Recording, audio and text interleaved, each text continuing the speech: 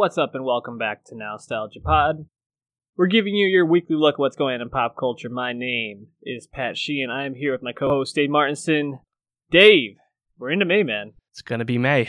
We are here. It is May. Kind of unbelievable to me. The year just seems to be getting faster and faster. I feel like I'm just getting older and older. Not good stuff, but the only good thing is May brought about a lot of really good things to talk about, including Vampire Weekend, the 4th episode of Game of Thrones Season 8, Long Shot. We're going to be talking Marvel's Phase 4. What's next after Endgame? And it seems like today was the day spoilers were acceptable online. Did you see a lot of Endgame spoilers out there? I didn't. Do you mean from like press? The actors themselves or something? Well, the Russo brothers said that 2 weeks after, or like this Monday was the acceptable day for spoilers to be out there. So people were, I think also because the trailer came out for Spider-Man Homecoming, which had spoilers in it. So they were... Spider-Man Far From Home. Far From Home, yes. Yeah, that's good point. I mean, I've seen the GIFs, like people, like from the Chinese bootleg copy of Endgame. There's tons of scenes online already. So yeah. I feel like if you hadn't seen it by now, you couldn't have cared that much, right?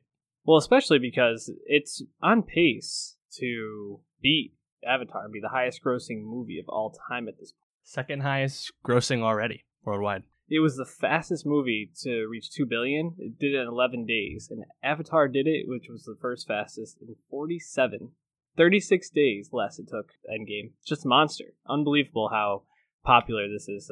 Really, truly, this and Thrones, like the last 2 pieces of monoculture probably for the foreseeable future, which is pretty nuts. But before we get too far into it, if you're watching this, listening to this, however you are, hit that subscribe button, especially if you're on YouTube or iTunes. Give us a rating and review. Give us some feedback. You can also hit us up on our Twitter page at NostalgiaPod on Twitter. Dave, I want to give you the floor here because PNB Rock dropped here a very good album that you wanted to talk about today. Oh my god. Okay. PNB Rock, we haven't talked about his music per se, on the pod thus far. We mentioned him when he was an XXL freshman in 2017. And he's actually one I hadn't seen coming. He hadn't really been on my radar at that time. But once I looked back on it, once they picked him, I was like, yeah, this kind of made sense. He's just had been bubbling for some time. He had some fast rising hits, so it made sense. And since then, he's actually been kind of surprisingly really embraced by a lot of like top tier rappers. Like he's in the Going Bad Drake Meek Mill video, alongside people like Mustard and T.I. and I think Diddy's in there, like, legends and established guys in the game. And his B&B Rock kind of new, just there. I always thought that was kind of interesting. And I liked his first album, Catch These Vibes. I actually thought there was a fair amount of album cuts. I thought pretty good. He's like a mix of R&B and rap, more towards the R&B side. Like think just like singy Drake, like the singing side of Scorpion Drake. That's kind of his thing. And I really like Every Day We Lit. It's that song is a banger. Granted, that's just a feature from PNB, but he has all the quotables in it. And then this new album, Trap Star turned Pop Star, #2, full label support. He was arrested a few months ago. He's back now. And I was like, all right, here we go. Everyone tells me he's a star. He's pretty popular. And this shit stinks, man. This shit really stinks. I was really, really disappointed. It's 50-something minutes long, and it's just generic, repetitive, singy R&B. Hip-hop infused R&B. It's just really dull. And for a guy who had been in jail before he was famous, just recently got arrested again, I thought that adversity would lend more to his creative process. It did not. So I can't endorse this, and I was disappointed because I wanted it to be good, because again, I liked the last album quite a bit. But I'd say it's a total snoozer, unfortunately. Hence why you didn't need to listen to it. So is it just that it's generic, or is it that he doesn't really seem to have anything to say, or is it just kind of all the above, just really nothing to it? I don't mind if you're just generic sometimes. Everyone's generic at times, especially in the hip-hop space. But that, when you mix having nothing to really say with kind of moody, forgettable beats, and being relatively low energy most of the time with your delivery because it's this more subdued singing, I just don't really know what there is to latch on to. I'm sure the fans of the project would be like, it's a vibe, which again is a very nebulous thing to say when you don't really know what you like about it.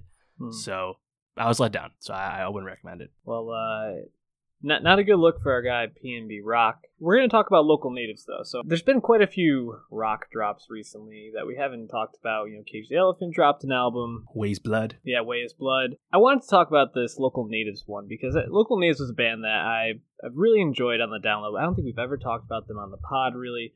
Very indie band. Rest very much on their harmonies. I wouldn't say that anything stands out in particular about their sound. It's like I said, it's very indie, but their harmony is really what drives them because they almost exclusively on their first two albums rested on every chorus being around a harmony. Hummingbird, Gorilla Manor, their first two drops, really well received. And then Sonic Youth dropped in 2016. That would have been right when the pod was starting.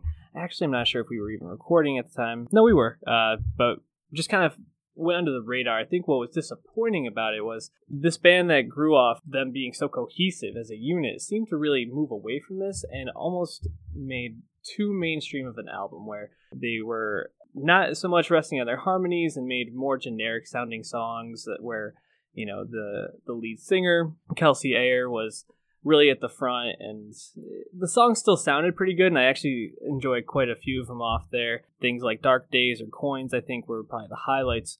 But Violet Street dropped, and it seems like a real return to form for the band, because not only does it, I think, have a more distinctive sound than they've had music-wise since probably Hummingbird before Sonic Youth, but it's a lot more harmonies, but they also infuse that mainstream sound where Ayer is coming above the harmonies and not falling into the music, but actually rising above it in a really great way. I don't think that this is by far their best album. That probably is their first one, Gorilla Manor, which, shocking, a rock band's first album is the one that's most heralded and widely loved. But I still think this is a really good album. Probably the two songs I would say, if you really want to get into it, start with When Am I Gonna Lose You and Megaton Mile.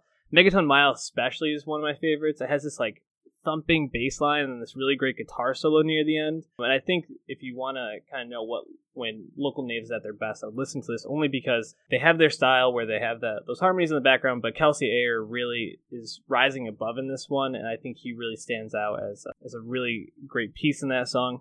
And then lastly, Someday Now is another song I'd recommend off the album. We already added one to our Spotify playlist, which is Nostalgia Best of 2019. You can find that on Spotify. Hit that follow button on there. But have you ever listened to local natives, Dave? Are you aware of them? I think I have. I feel like I've just seen their name on mid-level festival billing for years now. Yeah. I was just going to ask you, do you think they've just kind of peaked at as far as popularity as scale, given the kind of rock music they do make? I just think that they aren't as interesting as bands like Tame Impala or other bands who do similar things to them, only because they are very soft indie rock and very indie rock, but that's a niche now. If you want to become a rock band with more acclaim, you have to be able to infuse a more mainstream sound with whatever your unique twist is on it. Think about 21 Pilots, who went almost too much band. They went almost too far into that. I'm just trying to make pop hits. And then on their most recent release, Trench, I think we both enjoyed it because it pulled more into their style while also keeping that mainstream sound. And I think Local Natives hasn't really found that good middle yet, so to speak. Right. So I would definitely recommend Violet Street, Local Natives' fourth album. And now let's talk about another fourth album that just came out this past weekend. Vampire Weekend's Father of the Bride. Been anticipating this album for a while, Dave. I think it was on our most anticipated albums of 2019 earlier in the year. Singles have been dropping. We've been adding some to our playlist. Again, check that out. I know that you're not a big Vampire Weekend fan, actually. I reported you to Twitter for calling them dorks this past weekend. I think that's part of their charm. That's part of their appeal, is that they're a bunch of dorks, bunch of waspy Ivy League New York City residents, or formerly New York City residents. I thought that was the whole point. Especially back in 2008 when it was Vampire Weekend Mania. Yeah, am I wrong with that? Is that not the ideal for VW? Yeah, I don't know about dorks per se. That seems a bit harsh, but I do think part of their aesthetic is that they were these Ivy League kind of uppity kids who were preppy kids who were capturing, I think, this punk-ish sound while also pulling on all these other eclectic other influences. But they didn't really feel like the anger that comes with punk music was earned because they were these upper middle class kids making music and talking about existential crises and kind of just making these albums about figuring life out, finding religion and spirituality within a world that doesn't always make sense, and exploring different cultures. Like I don't think they ever felt it was earned to be angry, and I think especially on this album they don't lean into anger at all. It's actually probably their most mainstream, to go back to Local Natives, mainstream and American influence album that they've dropped to date. And I'm wondering, did that make this an enjoyable listen for you? I like this way more than the other three. I guess Modern Vampires of the City was my favorite of the first three. Can't really take much away from it. I mean, other than like songs like A-Punk and Cousins from the first two records, I didn't really care for much of the music. It was just too soft for me ultimately. But I do appreciate the melding of genres and sounds from song to song. There's a fair amount of African drum influence if you look for it on some of the other older albums. And whether you have a problem with that or not, it's there. But for Father of the Bride, which, by the way, I respect the 6-year layoff, or almost 6-year layoff between albums. That's not common for bands this big. And actually, I was thinking, before we even get in the album, is Vampire Weekend like the last like great rock band or last great big band? Like, I was trying to think, like around that time, Tame Impala and Fleet Foxes first came out, and if we like separate really pop influence acts like 21 Pilots and 1975, is there anyone that got this big between 2008 and now? And like, apologies to Greta Van Fleet, but like real bands. Shots. Yeah, I mean, I'm thinking about it. What, 2008? When did the Killers drop? Way before that. Killers, Arcade Fire, they're all like early mid-aughts. I'm just Dirty Projector, same thing. It feels like Vampire Weekend like the last breath of the New York / Brooklyn indie scene that was so vibrant at that time. Post Strokes and stuff. Kind of interesting to think about. Yeah, in the recent biography, not biography, I'm sorry. The Oral History, Meet Me in the Bathroom, they were mentioned it, but they're in like the later chapters. It's kind of like the end of that era. So yeah, it probably makes sense that they were like the first major rock band to break out like that. I guess like Florence and the Machine was probably also around that time, maybe. I don't know, I'm trying to think if there's any others.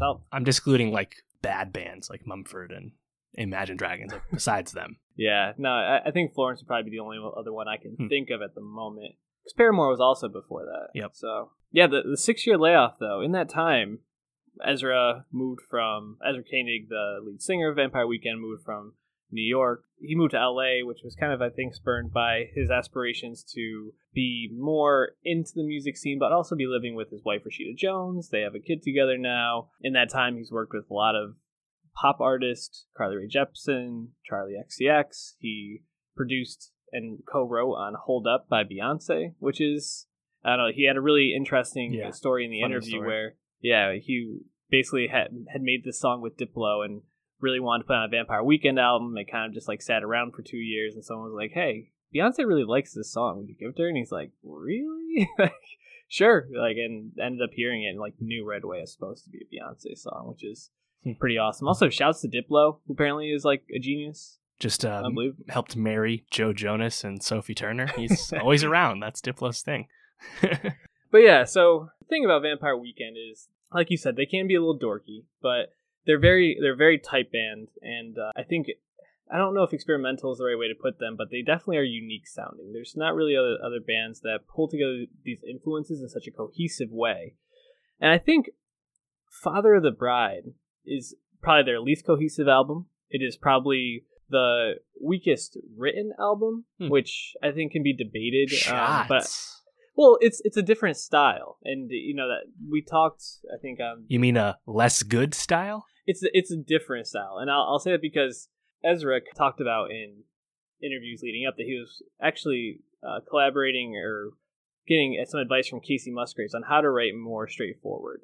Vampire Weekend is known for having these very like intricate and like layered lines, but almost like he's trying to pack too much into each sentence and each verse, and it was almost too heady. Dense. So he wanted to make it a little bit more straightforward. So I think that does take away a little bit from the album in terms of what he was trying to get at, but I think it also makes for some of the most pleasant songs that they've ever made. Yeah, that's interesting. Leading up to this, I listened to the first singles, and I was like, I'm not really having this. This is dull. But then, honestly, like once I listened to the whole album, I get the Harmony Hall hype. I understand. It's good. Mhm. It's a good song. I like the song. I also like Sunflower. Shout out Steve Lacy. Yeah. What's the other one? Unbearably White? Unbearably Something like White's that. really good. Yeah. I really like This Life, which seems to be like a pretty clear Van Morrison pull. You know, Harmony Hall, I hear a lot of like Grateful Dead, Rolling Stones influence. I also think they really tried to still infuse a lot of different sounds. Flower Moon, very clear like Brazilian jazz. And also Steve Lacy influenced song. Sympathy was like this gothy flamenco sounding song. Very like intense strumming, which I thought was really cool on it. There's a lot to like. What did you think about Danielle Hames' presence on this album? I was just going to ask about that. She's on, 3 tracks? Yeah. Well, she's featured on 3 tracks, and she's backing vocals, I think, on 3 more. Unexpected, honestly. I'd like to hear more of the Hames sisters just because that second album kind of came and went in, 2017, I think it was? Left a lot to be desired. And, like, they're still, by all accounts, widely regarded within the music-making community. So this is actually a really big look, given the cresting of the Haim career at this time. So yeah, I thought she was good, well used. Even though I'm not the biggest fan of what Vampire Weekend does, I would never say that they're bad composers or anything. They definitely know how to pick their spots. At worst, the album is just super inoffensive. You're never going to listen to any of these songs and be, oh, this song is trash, or this song makes my ears bleed. No, none of that's ever true. It's just whether you care enough about the lyrics or when it gets a little slower or softer, if you can still engage. And that's kind of where I fall out. To be expected, though. Yeah, Modern Vampires of the City was pretty close to a perfect album. You know, it's very cohesive. Each track sounds different, but they still have all these ties that pull it together. And it's some of the best writing they've ever done. Rostam was a huge influence on that. He produced the whole thing, and I think his presence is really evident, or his absence is very evident in this album. Yeah, because he's not. I mean, he was on one song, which I think is "We Belong Together." He produced and helped write, but other than that, he's not really that on much of the album. And you don't really hear much of Chris Thompson or Chris Baio either. And this really feels like Ezra, like he's had 6 years to gestate and kind of think about what he wanted Vampire Weekend to be, and he wanted to make it a little bit more jammy, I think. And I think that doesn't really fit for Rostam. He's very precise in terms of how he produces, and I think this is very much like Ezra and Friends in a lot of ways, with Chris Thompson and Chris Baio instead of Vampire Weekend in total. Do you think this is the last Vampire Weekend record, or do you think maybe Ezra uses the Vampire Weekend name for a pseudo solo project moving forward? Do you think this Ezra creative focus continues, or do you think it just stops altogether? Well, I mean, it's obvious Ezra he's the breakout. I mean, he's the that's been the case, obviously. Yeah, but Rostam got a lot of love, and I think I don't see why Chris Thompson and Chris Baio wouldn't want to continue doing it unless they really feel like they're being pushed out of the creative process, which we haven't gotten any indication of that. So I don't think it'll be the last Vampire Weekend album, but I do expect there to be a sizable gap between the next one, and I guess Ezra is probably going to do a lot more solo work, a lot more producing. I expect to see him like featured on a lot of albums coming up. Like I would guess probably. I mean, Jenny Lewis is actually on 2021. It says The Boy on it, which I think is fucking hilarious because you never would have known it. But I'm guessing he'll probably be collaborating with her, probably Casey Musgraves, probably the Haim sisters. I expect to see him a lot of places as he seems to be now reinvigorated by this album. I'm actually seeing them in September, but they just had a show at Webster Hall where they did 3 sets, played this straight through, and apparently people that were there said that it was like one of the best shows they've ever been to. So I think as a band, they're still beloved, they're still tight as ever live, and they're really fun to see live. But I just think in terms of what you expect from Vampire Weekend, this album kind of subverts a lot of that and leaves a little bit to be desired. Overall, I think this is still top line indie music. So if you like it, you gotta listen to Vampire Weekend. Ah, shots. Don't appreciate that. I'm going to be reporting you to Jack again. You're going to get that account shut down. All right, I think that's enough music for today. Why don't we talk Game of Thrones? Dave, what's your Starbucks order? Did not notice it at the time. Really funny joke. Everyone's having a go at it. I think it's really funny. Also, unexpected callback to the pilot of Game of Thrones, where there's an extra wearing jeans under he's like a tunic of some kind, for his chest. and then he's just wearing jeans. This also happens all the time. So other people are like, oh, Game of Thrones, HBO, they've been phoning in the whole time. Look, you can't see episode 3, episode 4. They leave a Starbucks cabinet. I'm like, dog, they leave shit gets left in shots constantly for everyone. This is not some like unique, rare problem. And to be honest, it's a show that they only took 9 months to make this season instead of 10. But I don't know if they look at dailies every single day when they're just getting all this bulk footage. They probably noticed it at some point and just said, well, we're going to have to leave it in because that's the best shot of Dany for that moment that we wanted. Right. So it is what it is. But really funny in the moment. Definitely really funny. Also, apparently Dany's wig changed in like the same scene. I don't think it's that big a deal either, but people were clowning it a little bit. So Emilia Clarke wears so much extra hair. Yeah. So like, whatever. Do what you gotta do. Overall, what did you think of the episode, though? I've seen a lot of different takes on it. Yeah, it's funny. I think structurally it does kind of feel like two different episodes. Mm-hmm. Like, I guess, if we had more time, if season 7, season 8 were longer, we just had more time and everything. This could have been 2 separate episodes, I suppose. We just really have the beginning of the episode, the post-battle morning / revelry, right. Getting litty, having sex episode. Hell yeah. Lots of great shit there. Loved a lot of it. Most of it. Awesome. And the second episode, where we're getting down to brass tacks once again, we're fucking last war in this bitch. We're ending it, right? Yep. And next thing you know, Rhaegal's dead. And then the episode ends with Missandei dead. It's like, oh shit. All right, we here again. Yeah, I liked it again. I think it's a show that even if like the abrupt pacing that just inherently accompanies ending this kind of narrative of this scale, even with that, it's still fucking engaging as shit all the time. Yep. So again, I love the episode like usual. Yeah, I thought it was good. I do feel like I worry about some of the things that happened, and I'm not going to make a judgment on it until we see how it ends. Like, for example, I've seen a lot of people talking about Jaime and Brienne and how that they got together, and that was one of the most like crowd pleasing, fan shipped. Yeah, exactly. It's like fan servicey moments that the show's had this season. Great. I love them together. Love Brienne. Give her all the good things. And then Jaime kind of breaks bad at the end, right? And he's like, does he? Right. We don't know. It's ambiguous. And that's the thing, is that I see people like being like, man, fuck this. They just did that for fan service, blah, blah. It's like, don't be so quick to judge, because that could have been kind of like the pushing Brienne away so that she doesn't get more hurt while he goes and tries to do whatever he has to do with Cersei. I do think some of the like leaps in logic in this episode were a little frustrating. Like, for example, Dany's flying these dragons above, and she can't see from a distance that there's Euron and his whole fleet. That maybe they shouldn't turn around. They don't have any ships going ahead scouting. The continued lack of... This is classic Dany, though. It is, but the continued lack of like strategy in terms of like battle strategy is very frustrating, I think. But overall, these are nitpicks that I don't think take anything away from the show. But it's just like, you could have thought so a little better. I mean, having them get like fucked up by Euron makes sense. Euron's supposed to be the master of the seas and the best naval captain there is right now, so that all checks out for me. But it's funny because like, we're at Dragonstone landing area, really close to King's Landing. Oh shit, Euron's here. Oh fuck.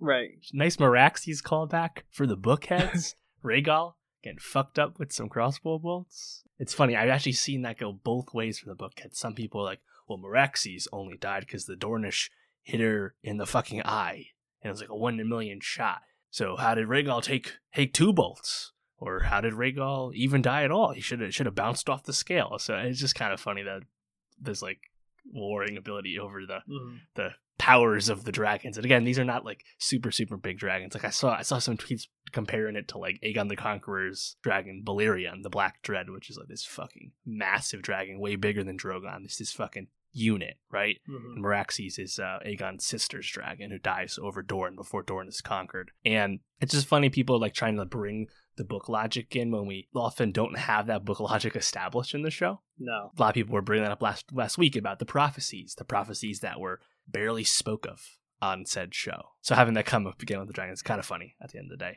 Another book callback was the Hound leaving Winterfell once again with Arya, but on this big black destrier, this big black steed, which is his horse Stranger from the books, which is actually one of the hints in the books that the Hound didn't actually die, because we don't actually know if he's truly alive in the books. But 2 little callbacks, Meraxes and the horse. Nice little nods. My biggest issue with the whole episode was Jon Snow. I mean, fuck that guy, dude. You got your dog. You got your direwolf. Just there. You freaking went head on into the army of the dead because you, for some reason, were like, oh yeah, just let him go and fight them with the cavalry. Ridiculous strategy. And then you just don't even say goodbye to him. You can't even go and give him a peck goodbye. What a dick. That ain't no problem. It's fine. That's a huge problem. I'm not okay with that. He did not have a tender, warm relationship with Ghost the way he does in the book. The book, he literally has warg dreams with Ghost, just like Arya does. That's a whole thing we never got on the show at all. Like, I'm sure that blows a lot of TV watchers' heads that, like, Arya and Jon also warg into wolves, just like Bran did. But, yeah, remember, Ghost has just kind of been over there, but you didn't really see him because the camera was looking over there instead. You know, he's always been around. But Jon, Jon didn't have that bond the way Grey Wind and Robb Stark did. Because that's what the show took it, because money. But yeah, ridiculous. Yeah, I was like, wow, they're not doing, just let him go. Okay. Bullshit. But all you protect ghost heads, at least he's alive. Yes. So take what you can get, okay? And now he's with Tormund, who will definitely treat him right. Also, Tormund should have gotten the girl in terms of Brienne. That, if there's anything that's just like totally fan service, it was extenuating the Tormund bit about Brienne and having him like drunkishly be upset about it. Yeah. In this past episode. That's just fan service, because that doesn't really serve any narrative purpose. Like the Jaime and Brienne stuff, whether you were for it or against it, personally, it was built up and had a lot riding on it. And I didn't see it that often, but I saw some people being like, Brienne wouldn't cry over a man and be upset. And I counter with, did you watch season 2 when Renly Baratheon dies? And Kat Stark watches her bawl her eyes out because Renly was the first guy that treated her well. And now the second guy to treat her well spurns her in Jaime. She's upset again. That's out of character. Are we, or is this really where we're going? I think that's a bad take for sure. Yeah. Overall, I think that there's a lot of good setup. I'm really excited. I actually thought Peter Dinklage had a really good episode. I liked when Bronn showed up. But that speech he gives to Cersei, I thought was like probably Dinklage's last great soliloquy of the series, which I think was very earned, and he's been just fantastic throughout the series. So good for him. Yeah, and I mean, having him spar with Qyburn was cool. Yes, I don't think they've really had a convo like that on the show at all. I think they've just been next to each other last season at the Dragon Pit, if I remember right. That was cool, just for 2 kind of gifted speakers like that. The Bronn scene. I mean, we like Bronn, but even before that, like the whole drinking game scene and the whole revelry of it, just seeing Jaime and Tyrion just like be boys, and hang out with Brienne and Pod, fucking great. And then having Pod leave with 2 women because he's the fucking sex god, love it, awesome. Now, I did see a lot of comments about Missandei's death, and we kind of got through this episode 2 where Missandei and Grey Worm are really the only characters of color of any consequence, and by consequence, we mean they're always around, but they're usually just kind of in the background. The only real development they ever had was the bond between themselves and the fact that they both served Dany. Now, I think it was definitely subverting expectations to have Grey Worm survive the battle and have Missandei get killed. Did not have that in my pool, I'll tell you that. But, having Missandei get killed on the heels of the Dothraki basically almost being annihilated, the other culture we've spent so much time with, maybe wasn't handled the best. Did you have an issue with the way Sansa spoke to the Hound, which I thought was a great scene, but the way she acknowledged her past trauma as helping her kick the little birdness out of her and become a stronger, independent woman, smarter person, all that. Did you have an issue with that? Because, I mean, some people are seeing it as Sansa is happy Ramsay raped her because it made her better in the end. I didn't think that was the implication at all. But if you thought maybe the message or the dialogue was a little fumbled, I would understand. I didn't have an issue with it at the time. I can see why people might feel that way. I think more of the point of it was she sees the things that have happened to her as kind of what the line was supposed to be. That like, I grew from this. Like, this it's is like something Bran. That helped me I got pushed out the window, so here I am now. Right? The acceptance, I guess. Right, exactly. But people can take it either way, I think. And maybe they should have been a little bit more careful about how they were say it, or give her like, a couple more lines of dialogue. I do want to say one thing I'm a little frustrated with is how this show seems to cut away at the moments that I want to see the most. It's a new phenomenon too. Yes. And I think I understand that they want to leave some surprises and kind of leave the viewers guessing, fuel some of the, what did they really talk about? What were the reactions? But I feel like we need to see what happened by the tree when Jon and Bran shared Jon's parentage with his sisters. Because we've been leading up to that for a while, and to not get that felt so frustrating. I don't know. I just wanted to say that, I guess. It's my biggest critique, probably. Yeah, I hear you. It's funny. I mean, there's 2 episodes left. Next week is Mikhail Sapochnik once again, I think. In next Big week, battle. Cersei, that the last war's ending right now. Clegane Bowl will start. Who knows how it goes, but that'll happen too. I think Bronn, whatever happens with Bronn, probably comes back into play. I assume if it is to happen once again. Yeah, looks like we're there. Do you think we see Sam and Gilly again? It looks like they're just going off to Horn Hill.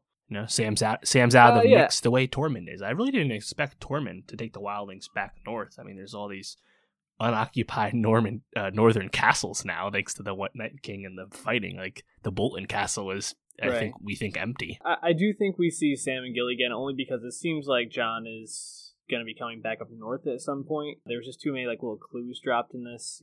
Tormund saying you have the true north in you and things like that. That I think he will be returning, and I think when he does, we'll probably see those characters again.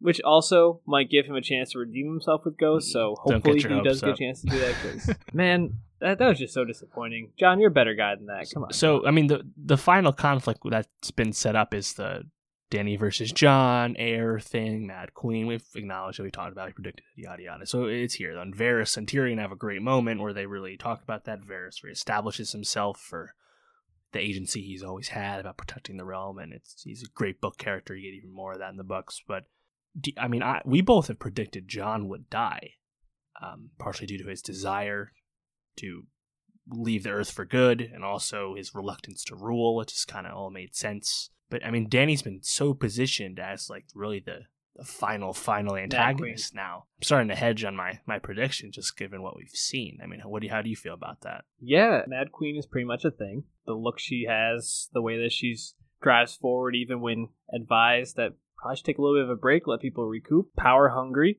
loses her 2 best friends in the world, Missandei and Jorah, back to back, pretty much like 2 days apart. Tough couple days there. Yeah, I think Jon probably will have to survive, but I think this sets up more than ever for there to be, as our friend Adam Mahalik calls it, like a United Nations type ending. Gendry is legitimate now. Yeah, where I think there's just going to be a bunch of different people who are ruling different parts, because I don't think Jon will want to have one ruler over all the kingdom. So probably get maybe Tyrion in the south if he survives. Jon up north, or Sansa up north. Jon will probably, I don't know, be as like something like that. They subtly introduced that, oh yeah, Dorne's a thing. There's a new prince, so we know the rules there. Yeah, I mean, Highgarden, they're like, we'll promise it to Bronn. Technically, that's under the Southern rule. You could give Highgarden to Sam if he actually wanted it. I don't know if it'll be this clean way we've all predicted. Like, Tyrion goes back to the Rock, and Sansa takes the North, and Gendry has Storm's End. Edmure Tully comes back and has Riverrun. Like, I don't know if it'll be that clean. But it would definitely seem to be what Jon would do if Jon is the leader. Well, one last thing before we wrap up. Arya really curbs Gendry and then heads out to King's Landing. Yeah, I mean, she just... It's in character. It's very in character. The witch, Melisandre says to her, you're going to close Brown Eyes, the phrase, Blue Eyes, the Night King, and Green Eyes. And people were saying, oh, Cersei. Arya's going to be the one to get Cersei. But now, is it going to be Dany, who also has green eyes? What's your prediction? I still think it's Jaime. Do you think it's Cersei? I still think it's Jaime. But if Arya does it, I wouldn't be surprised now. She's going to be there. Maybe Arya kills the Mountain after the Mountain kills the Hound. I think Arya's in the mix, clearly. She's headed back down there. She's going to do something. Whether she lives or dies, I don't know. But as for Cersei, Dany, I don't... Nothing surprises me. It's tough to say. I'm just going to stick with Jaime. But I think you're right. Like, we had the detente of Tyrion's character. Don't think he would serve Valonqar if they do go for that. So No. I'll go with Jamie. He's headed back south. He's going to rid Cersei from his life once and for all. And if he survives, he can actually go back to Brienne for good. That's what I'm going with. That'd be a nice ending. I don't know if Game of Thrones will give it to us, but it'd be really nice. Why don't we talk about a movie that maybe didn't have a great ending because real life didn't really have a happy ending at all. Ted Bundy Tales. Extremely wicked, shockingly evil, and vile. Yep. No Oxford comma. Hit Netflix, directed by Joe Berlinger, who also played a reporter in this movie. But starring Zac Efron, who was an executive producer. Lily Collins played Liz Kendall.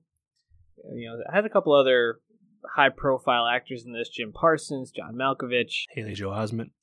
Yeah, which the first time you see him, he's like in that Office, right? Yeah, office, or like their lunchroom in the office, whatever. Yeah. I couldn't even tell. I was like, is that Haley Joel Osment? And then I was actually pretty pumped when it was him. I was like, give him more work. I like him in Silicon Valley. So, anyways, what'd you think of this movie? It's been kind of teased for a while. Some of the trailers got some backlash. Zac Efron, Ted Bundy, good or bad? Yeah, and this came out of Sundance too, so there was a bit of a elevated profile for it as opposed to being, a good film. And I liked Efron as Bundy. I think I didn't actually really know much about the Bundy story. I just know that he was a normal-seeming, good-looking, charming guy who happened to be a psychopath who murdered dozens of women. Efron was pretty convincing in that. He's a good-looking dude. He really had that gaze, I think, that you can kind of see. It's like that guy. There's something not quite right with that guy. But you can understand why. You could definitely understand why women would swoon over him, obviously. But the way he carried himself in the movie, I thought was really well done to try and give off that vibe. I know some critics are probably like, "Oh, you're glorifying Ted Bundy by making him likable due to the performance." I don't think he's ever made likable. He's a fucking shitty dude, obviously. It's completely nut. But due to Efron's performance, it's at least a little bit compelling. I liked him in the role. I really did. Just to speak to your point, if you do like him, I think that actually works to kind of give the experience of the women who were seduced by him and who were obviously taken by him, even though he was this extremely wicked, shockingly evil. Just this horrible dude. But he obviously was just very charming and seemed very charismatic, and that kind of made him this sensation. Yeah, and obviously very intelligent. I thought Efron was great. I didn't think the movie was really that great. I thought it was okay. Yeah. It kind of it had really high peaks and valleys for me. There were some moments I thought were just really good, and some I was just like, oh, God, just get to something else here. Yeah, I think the issue is it's framed through, I think it's based off the memoir, but it's framed through the memory and perspective of Liz Kendall, his girlfriend, played by Lily Collins, and her grief accompanying, once Ted gets arrested. And Ted's basically caught very quickly in the movie. It's really not about him committing the crimes. It's about him once he's on the radar of law enforcement. But her grief in the film is kind of boiled down to her moping around and staring at the TV and picking up the phone and stuff. And I thought Lily Collins was good. She's always been an actress that I've kind of been interested in. She's kind of had a weird career in the sense that she never really fully blew up. They tried to make it have Mortal Instruments, and that wasn't successful. And Warren Beatty had her in Song to Song a few years ago, but kind of been an interesting career for someone. I mean, she's the daughter of Phil Collins. She had an early entry, but weird project choices so far. But I think this was a good idea, but I don't think the script just didn't help it enough to serve the character. And you're always more interested in watching Ted, whether it's him talking to his lawyers, or I thought that when he escaped from the courtroom, I thought that was invigorating. I kind of would have liked to see him on the run a little bit more, but that's not what the movie was about. Because the movie jumped through plot points so quickly, again, the grief is just kind of, we're shown the grief, and Lily Collins is doing convincingly, but I just never quite understood through the movie why she couldn't let him go. And yes, she explains at the end that she had some guilt about giving his name, but the fact that she I don't know. I just don't know if it totally came together, despite good performances and fun cameos. Yeah, I think you kind of hit the nail on the head. And I think it was probably the times when she was talking, or when she was kind of just moping around her apartment, feeling sad, watching the trial, crying. Haley Joel Osment's begging her, "Oh, please don't be sad or forget this guy." Right. When I was probably least engaged, but like you said, everything with Ted was very intriguing. And it really just kind of made me want to go watch the documentaries about him more than it made me kind of want to explore what's going on with Liz and everything with that. Although, Right. gotta be honest, I don't really like these true crime things. Like I don't fit into that fan, which is very popular now, but it just doesn't appeal to me. The only reason I watched is because it was a dramatization. It's a feature, right? I mean, we get tons of true crime shows, podcasts, documentaries. And I just couldn't care. Like, true crime is not my thing. Yeah. But if you make it dramatic and try and retell the story, I'm into it. Like, I didn't care about all the OJ docs. We got so many of them, but I'll watch People versus OJ, of course, you know? Yep. But yeah, I mean, the Ted Bundy tapes that blew up on Netflix a few weeks ago, and now they get their moment again. It's funny. I think Netflix is yet another little niche they're carving out is we're just doing true crime too. Making a Murderer was really the first planted flag with this, alongside like Serial. But now it's IP in itself, serial killers and all that shit. And we'll get Manson and Once Upon a Time in Hollywood soon. But yeah, as for this, I mean, I thought the movie, if it was a little shorter, maybe would have been better. But I think ultimately you just had to rework the script to try and either communicate the grief more or just go full in on Ted. You know, they kind of just focused on the plot and went right down the middle, and it just was mediocre as a result. Couldn't have said it better myself. Why don't we jump to another movie that we both saw this weekend? Also premiered. It premiered at South by Southwest to really strong reviews and acclaim. Long Shot, Jonathan Levine's recent romantic comedy starring Charlize Theron, Seth Rogen, 83% on Rotten Tomatoes. You know, it's funny because when I was listening to the Big Picture podcast talking about Charlize Theron's career, and they called this a romantic comedy, I kind of took a step back because I didn't really think about it that way. I really just saw this as a straight-up comedy movie, but obviously the romantic elements do qualify it for that. But this was probably the most that I've laughed consistently in theaters at a movie in a really long time. Before we get too far into like spoilers with it, overall thoughts and feelings about the movie. 83% Rotten Tomatoes kind of speaks for itself when you're talking about studio comedies. That's not common for critics to overwhelmingly support this kind of movie. And as soon as I heard about the South by buzz, I went in blind. So I didn't actually know that the Long Shot title was referring to them as a couple. I thought it was referring to Charlize's character running for office. I thought that's what it was more about because I didn't watch the trailer. But yeah, you know, I think it's just hilarious. Great wit, great chemistry between characters. Really well paced. I think it moves quite briskly, but never sacrifices laughs as a result. Yeah, I loved it. I think this is fully endorse it. And again, I would do what I did if you can. Don't really have go into any preconceived notions, have any jokes spoiled, anything like that. And it's a great time.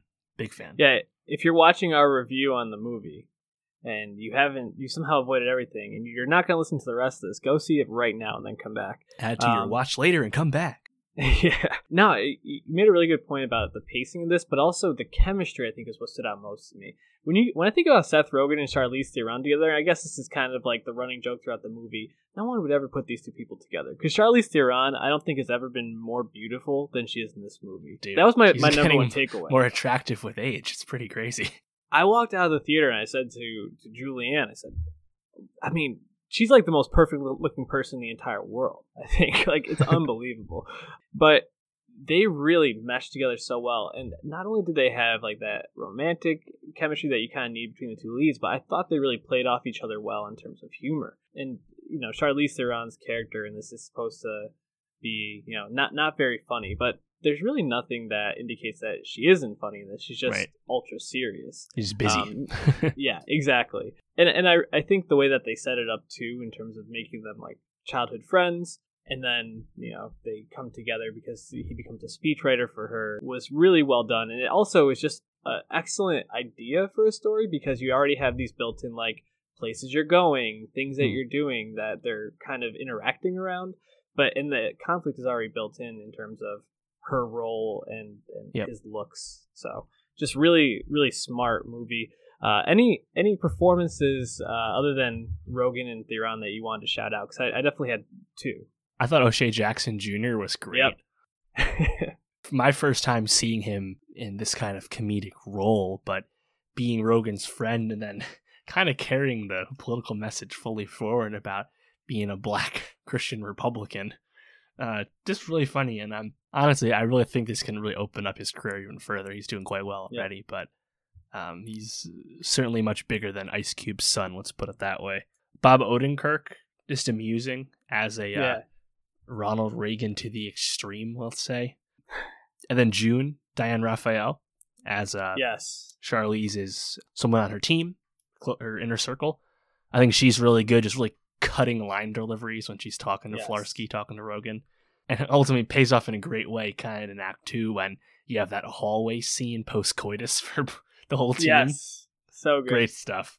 And as you mentioned, given the premise, the jet setting between locales, I didn't expect. I think that actually kind of added to the budget. I think it's like a $40 million movie, which you wouldn't have expected at first, given it's just a comedy. But the jet setting was cool. Like, obviously, the Philippines action really propels the plot, or propels the romance. But even when we're in Argentina? Was it Sweden or somewhere in Scandinavia anyway? A lot of fun the whole time. So yeah, I really liked it, and I think like Andy Serkis's bad business Rupert Murdoch dude. Yes, he's one note. Yes, we know exactly what he's going to do in the movie, and we know how it ends. Doesn't matter. The movie's fucking hilarious, and it's quite smart. Yeah, it's really smart. Couldn't recommend this enough. Also, I really liked Randall Park in this as like the boss of Flarsky, and just like you're just making bad decisions right now. You're just making bad decisions. Paul Scheer as like a guy on Fox News, really funny. And also shout out Lil Yachty, kind of a really funny comic. You know what? Everyone jerks off. Hell yeah! Just it's so good. Funny. I also probably my favorite Skarsgård also I think is pretty good. You know, with like. He's kind of given a weird role to play, but I thought he was still solid with it. Played weird well. Yeah, he the whole or I guess like the sequence of scenes I like the most is probably when they're in Argentina, because not only did it have probably my favorite joke when Seth Rogen's like, the people that killed my grandparents might actually be here. Like I just saw Adolf Hitler, but like then they have that really sweet scene where like they go into the other room and they dance together to like the same song that was playing like the Kiss Each Other's Kids. I thought that was really effective in terms of like meshing comedy with romance really well in this. And in like for as much as unbelievable as this movie is, like a somewhat believable way. So yeah. One last thing, I liked how they kind of bring it home at the end, where it's like, do you sacrifice what you stand for versus what you want to realistically accomplish, both the political message and also about personal lives. And you know, a lot of times when comedies get sappy at the end, it can lose people because it's kind of usually very thin, especially if it's very romancy. But I thought it was quite effective. It follows up a great set piece where they both do Molly. So good stuff. That whole scene was fucking hysterical. Just the whole thing is so good. I really can't wait to rewatch it. Who's Molly? When she's like talking on the phone, and she like looks up above the desk and they're all staring at her, and she just goes back down. Is like amazing. Just amazing acting by Theron. All right, time to talk about it. Talked about Endgame. You know, gonna be probably the highest grossing movie of all time. Let's talk about what Phase 4 looks like for Marvel. I mean, technically, we still have one more movie left. Far From Home, Spider-Man, which we mentioned before. July. Technically, coming out in July, the last one for Phase 3. But then we're on to Phase 4 for Marvel. And this is probably the first time we look ahead and we say, I don't really know what to expect. I mean, I think we know a couple of things. And I was thinking maybe the way to structure this is talking about three factors. The role Disney Plus plays in all of this. Yep. Who's leaving and who's being added in. And I think from there we can kind of talk about how things are going to be changing and how things are going to be shaping up down the road. So, right. Disney Plus going to be dropping this November? November 12th. November 12th. I don't know if any of the Marvel shows are day and date. I believe that's a no as of now, but yeah, we know of at least 4 of them already. So Disney Plus on the way. And we know what? Hawkeye, there's the WandaVision, there's Captain America. Falcon and the Winter Soldier. Right. And the Hawkeye, an unnamed Hawkeye, Kate Bishop show. So we got some pretty big properties on there, or at least superheroes that are known in this universe. And I think that probably signals that Disney Plus is going to be a pretty major factor in terms of understanding these movies going forward. And I think that means that there's probably going to be some crossover between these characters on TV and how they are in the movies. I don't think it's going to be major. I think you'll probably still be able to enjoy the movies if you don't get Disney Plus. But I think if you're really invested in this, you're going to have to get both. So I think that that's going to play a bit of a factor. Yeah, I think ultimately what these Disney Plus shows say to me is kind of what we're foreseeing if you look at the slate, which we'll get into. I don't think there's a team-up movie coming soon, and a new Avengers, whatever they call it, right? Mm-hmm. Thus, when would we see the characters that we know will not have solo movies? War Machine, Vision, Scarlet Witch, Falcon, Bucky, Hawkeye. List goes on. I guess we could even technically throw Hulk in this mix, because due to the Universal movie rights issues, we're not getting a Hulk solo movie if they wanted to make one. Mm-hmm. Therefore, you have these shows that can keep those people on the roster, let's say. And from what we know, all those actors signed separate deals for the Disney Plus shows, separate from their movie contracts. Obviously, Sebastian Stan is famous for signing away his soul to Disney and Marvel, so we assume he has more movie options, but it doesn't sound like they're on the way. So I really just look at the Disney Plus show just for keeping these characters in the mix. And it's kind of surprising that some of the characters one of the characters they choose, someone like Hawkeye. But now that we know it's Kate Bishop, clearly Renner's going to be passing the torch, and maybe he'll be setting up, obviously, Kate Bishop to take the mantle and maybe appear in a movie down the line. So it's interesting, but ultimately, I don't know how consequential those shows will be, despite what they're telling us. Just because I'm applying it to the movie slate, and the movie slate just doesn't seem like it's going to interact with those characters in those shows anytime soon. So what do we have on the confirmed movie slate? Right, so here's the thing. We haven't had any of these movies officially announced, despite there's been reporting from Deadline and Hollywood Trades about casting and production dates and director choices and all that. But we don't actually know anyone in the official Phase 4, and maybe they don't even call it Phase 4, who knows. I think if they were to announce a full slate, the way they did 3, it would probably come at the end of August at D23, Disney's biannual expo that they do, their own little convention. The Phase 3 announcement was just a press event, but now that it's bigger, Marvel obviously has never been bigger or hotter, more successful. Maybe they truly do that Disney event, who knows. But what we know is that, we know the dates Marvel has picked out and claimed on the calendar, which is really just a signal of like, all the other major studios, just get the fuck away. We're going here. If you want to lose mad money on your movie by releasing next to us, that's on you. We're going to be here. Yep. They're not also tied to this, because as we know, they moved Infinity War up a week into April, when it was previously being in May. So again, things can change, and Spider-Man Homecoming was added to the slate in 3 and pushed things around. So again, all subject to change. But we know that there's only 2 movies in 2020 due to the James Gunn mishap that slowed Guardians 3. So there's May 1st, 2020 and November 6th, 2020. And we're almost certain that the May movie will be Black Widow and the November movie will be The Eternals, because we know that Black Widow is literally shooting next month, and Scarlett Johansson is, of course, returning despite dying in Endgame, and Florence Pugh and David Harbour were cast, and Kate Charland is directing, so we know all this already, despite Disney and Marvel not actually telling us. The Eternals movie is a little more interesting, because Angelina Jolie, Kumail Nanjiani apparently have been cast. Chloe Zhao, who is famous for directing The Rider last year, which is a really lauded indie film. Kind of another choice, a textbook MCU of old. We get young, up-and-coming director who's still not that experienced, and we give him this big blockbuster property so we can help mold it. That's definitely the Marvel MO. But those are our first 2. I think Black Widow's going to shoot at Pinewood, and Eternals might do that as well over in the UK. But those are the only movies we'll be getting in 2020.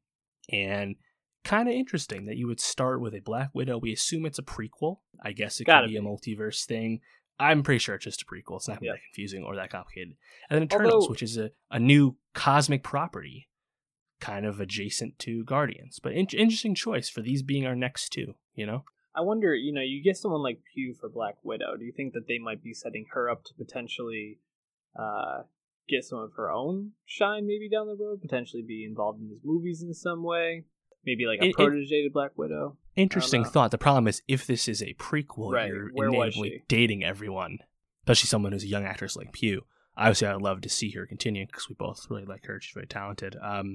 Yeah, I mean, we don't know who they're playing. You can guess who the Eternals characters are, but, interesting. Having Endgame condense Thor and the Guardians, I thought was kind of smart to condense the cosmic entities, and then we just got Captain Marvel added to the fold. Now we're going to introduce the Eternals, which might start on Earth. I guess they are humans from what I know about the characters, but interesting, very interesting. Well, and I think the thing that seems certain in all of this is they're going to space. Yeah. I think Earth is a little bit played out, and Captain Marvel, I think ad nauseum mentioned, hey, there's other places that need help other than here. And I think one thing that will be probably certain is the stories that will be on Earth for the most part will probably start with X-Men, which I'm assuming will probably come near the end of this phase, as it's just been acquired by Fox. They have to do a whole reboot. Right. But, I mean, Spider-Man will be here, but Spider-Man also, say in the trailer, mentioned the multiverse. Mysterio. So don't know how that's going to play into things. Yeah, the thing about the multiverse is interesting just because Mysterio as a character is kind of a scam artist of sorts. I see a lot of people running with the multiverse stuff, given that Endgame really explicitly introduced time travel in alternate timelines and timeline shards or whatever they fucking called it. And now you can legitimately talk yourself into a lot of stuff because there's at least, grains of truth planted in Endgame and I guess this trailer, but I don't know if they're just going to take it that extreme. I really feel like they're going to take their pedal off the gas, and you kind of see that with starting the slate with a prequel about a character who just died versus having it be a different timeline, which we're pretty certain is not going to be the case. Then again, if you look at the rest of the slate, and I'm just going with the dates they have and off the casting. I mean, I think February 2021, the next one they have, I'm pretty sure that's Black Panther 2. Yeah. We don't have any dates when they go in production. We do know Coogler signed back on. We do know Chadwick Boseman has one last option. So that would make a ton of sense, given that the last one came out February 2017. It's or 2018. It's a 3-year layoff. I think that's a good gap. So I would pick that for February. The problem is the May movie would be Shang-Chi, which is the brand new one, the Asian mixed martial arts artist. Apparently they're going to shoot that in Australia. Apparently they've been fast-tracking that, so maybe they do Shang-Chi in February. Recently they've used the early part of the year to introduce new solo films with Captain Marvel and Black Panther, so I guess that wouldn't be surprising. And then having Black Panther be your May movie, your hard hitter, given that we have the monumental success of the first movie.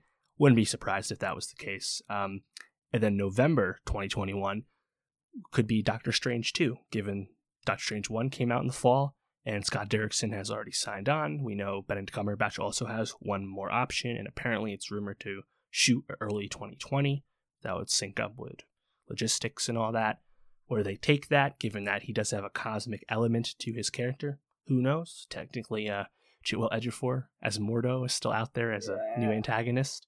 So, but I mean that takes us through the next 2 years of Marvel movies, and we're getting 2 obvious sequels in Black Panther 2, Doctor Strange 2, and then a cosmic franchise and another Earthbound character in Shang-Chi. And then I realize there's a lot of projecting for 2022, but Captain Marvel 2, Guardians of the Galaxy 3, and the next Spider-Man that we know Sony will fast track. After that, it's just a lot of guessing. Again, like I don't think we get a team-up movie in 2022, so there's just a lot of time. I know a lot of people are thinking, like, who's the next Thanos? What's the name of this next saga? What are we doing? And I guess it really depends how quickly Feige and crew want to introduce a new big bad and whether they want that big bad to be coming from the new Fox characters. Doctor Doom is a very exciting introduction, so it'd be Galactus having that done right. Maybe even someone like Kang, or dare I say Magneto. I think the multiverse, given that they've explicitly acknowledged it, it's probably the way they introduce Fantastic Four and Silver Surfer and X-Men and all that. Just seems like it's an easy, clean way to do it. But I just don't know how quick that's going to be. I don't feel like it's that close. Yeah, I feel like X-Men is like the major question mark in all this, because it does have to be a reboot, just because of all the issues that have especially been happening with like Dark Phoenix, and none of those actors are going to want to continue to do it and like start over. So, and it wouldn't make sense. Yeah, they've already said that Dark Phoenix is the last of the Fox ones, so we know they would reboot, but you got to figure they're gonna want a buffer, Definitely. Right? So, how soon those get introduced is a big question. You know, an interesting thing, you know, you talked before about Hawkeye passing down to Kate Bishop and Ant-Man 3. You know, we don't really have another Ant-Man on the docket, but I would be interested to see if they would go maybe like a Young Avengers route with some of these characters. I think it would make a lot of sense, especially if the Hawkeye TV show does well, to kind of incorporate maybe Ant-Man's daughter takes over, which happens in the comic books. Yeah, yep. Spider-Man would be involved, definitely. You assume. And especially with so much talent coming up, and you can really fill that out with some really good young female actresses. And I don't know, they also seem to lean into that, even at the end of, and not necessarily the young part, but the female team up in the battle in Endgame. So I can see them doing something like that. Right. Yeah, you wonder if they try and reintroduce Iron Man via Kamala. I forget her name. Not Kamala Khan. The female Iron Man that they have in the comics. Yeah, a lot of options. It's just New Avengers, Young Avengers seems like a better bet than just a brand new team. Just because, I don't know, like Black Panther through 2 Avengers movies hasn't really felt like a Avenger. He's just chilling, part of the friend group that helps out, you know. And that's the... And Captain, I mean, there's talk that like Tessa Thompson wants Valkyrie to be in Captain Marvel 2. Sounds great. But I mean, like, who is your core Avengers team? Because as I said before, I do not see these old legacy characters that have been side characters the whole time suddenly leading the team. And Spider-Man is the only one with a true precedent as an Avenger. Because I just don't think they're going to take Black Panther out of Wakanda like that. Yeah, you know, when you think about like who's left, people were talking about, it seems Spider-Man, Black Panther, Captain Marvel, Doctor Strange. But Strange, I mean, Cumberbatch only has one more. Like you said, he might sign on for more, possibly, but he's also like Thor did, a world-class actor. So I can see him not doing it. There's no guarantee there. So really, it comes, and they seem to be, even in this Spider-Man Far From Home. We haven't seen it, but the trailers all indicate that they're kind of setting him up to be like the next Stark in a way of this whole thing. So Holland seems locked in. I think Brie Larson, is a sure thing to be probably part of it moving forward, because she has to be the leader of that space element, so to speak. Yeah, and trying to replace Stark, I keep finding myself with Reed Richards, Mr. Fantastic from Fantastic Four. And I actually think introducing Fantastic Four could happen sooner than X-Men. X-Men, there's a lot going on with X-Men. I love the X-Men. There's a lot there. And unless you have Dr. Xavier and Magneto, 2 massively powerful and important characters, they're not going to rush into that, let alone people like Jean Grey or Logan or anything like that, right? Fantastic Four, Earthbound people from another multiverse, they come in. It's very easy to see how they could try and set that up. And if they were to change their slate around, and again, the slate I mentioned, it's only 3 years and it's only a handful of movies. A lot of them are sequels we were guaranteed from the start. So it's not like we're really moving that much forward. Again, a Shang-Chi origin and an Eternals movie, we're not getting that far with these. So when do we get Fantastic Four, X-Men? That's really the question. And maybe they take even longer and we have Adam Warlock come in Guardians Galaxy 3. He was teased in the 2 post-credits scene. Be interesting. I don't know, but ultimately my takeaway is that we're far out from a team-up movie, and I think we're far out from any kind of existential universe-binding threat the way Thanos existed. I don't think they're going to set that up right away, unless it's going to come together much faster. But do you think that we're going to have someone on the level of Thanos, not even level, but like say it's Kang? We're going to see Kang get killed by Spidey, Black Panther, Doctor Strange, Captain Marvel? No. And the Guardians? I don't know. It just seemed like you've been rushing it. So I think we're in for a long break from that. And I think we're going to be in a bit of a swoon for Marvel. Obviously, all these movies are going to be very successful. Even Ant-Man makes a lot of money despite being at the low end of the spectrum. And whether we get Ant-Man 3 or not, who's to say? But I think it's going to feel less like a congruent universe than it has the past 2-3 years. I think it's pretty safe unless they really tip everything on their head and do the multiverse shit right away. But I don't see that happening.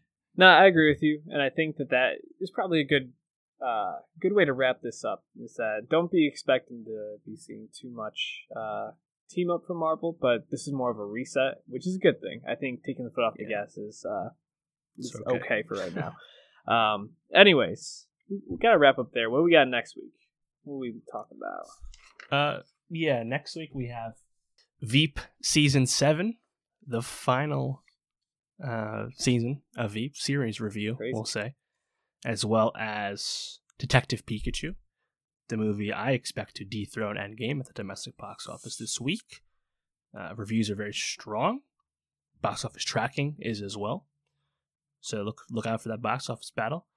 Also, Under the Silver Lake has been on demand now. It was only in theaters for 1 week. We didn't see it. It wasn't by us. But now we're going to watch it because you can just rent it now. And we've been interested in that movie, so we'll talk about that. Easy's on Netflix, the third and final season from Joe Swanberg. Don't know if we'll get to that right away, but keep that on your radar. It's always been good. And also, Ari Lennox is dropping an album. She is her debut album. She's signed to J. Cole, signed to Dreamville, and she's pretty popular. But this is her first big project, so I'm interested to see exactly how that goes. Nice. And Chernobyl technically premieres tonight. We'll be talking about that when it ends, if we talk about it. So a lot of stuff to stay up with. If you want to be getting all of our videos, podcasts right on demand, hit that subscribe button. Go to iTunes, give us that 5-star rating and review, and share us with your friends. Interact with us on Twitter @NostalgiaPod, and we'll see you next week.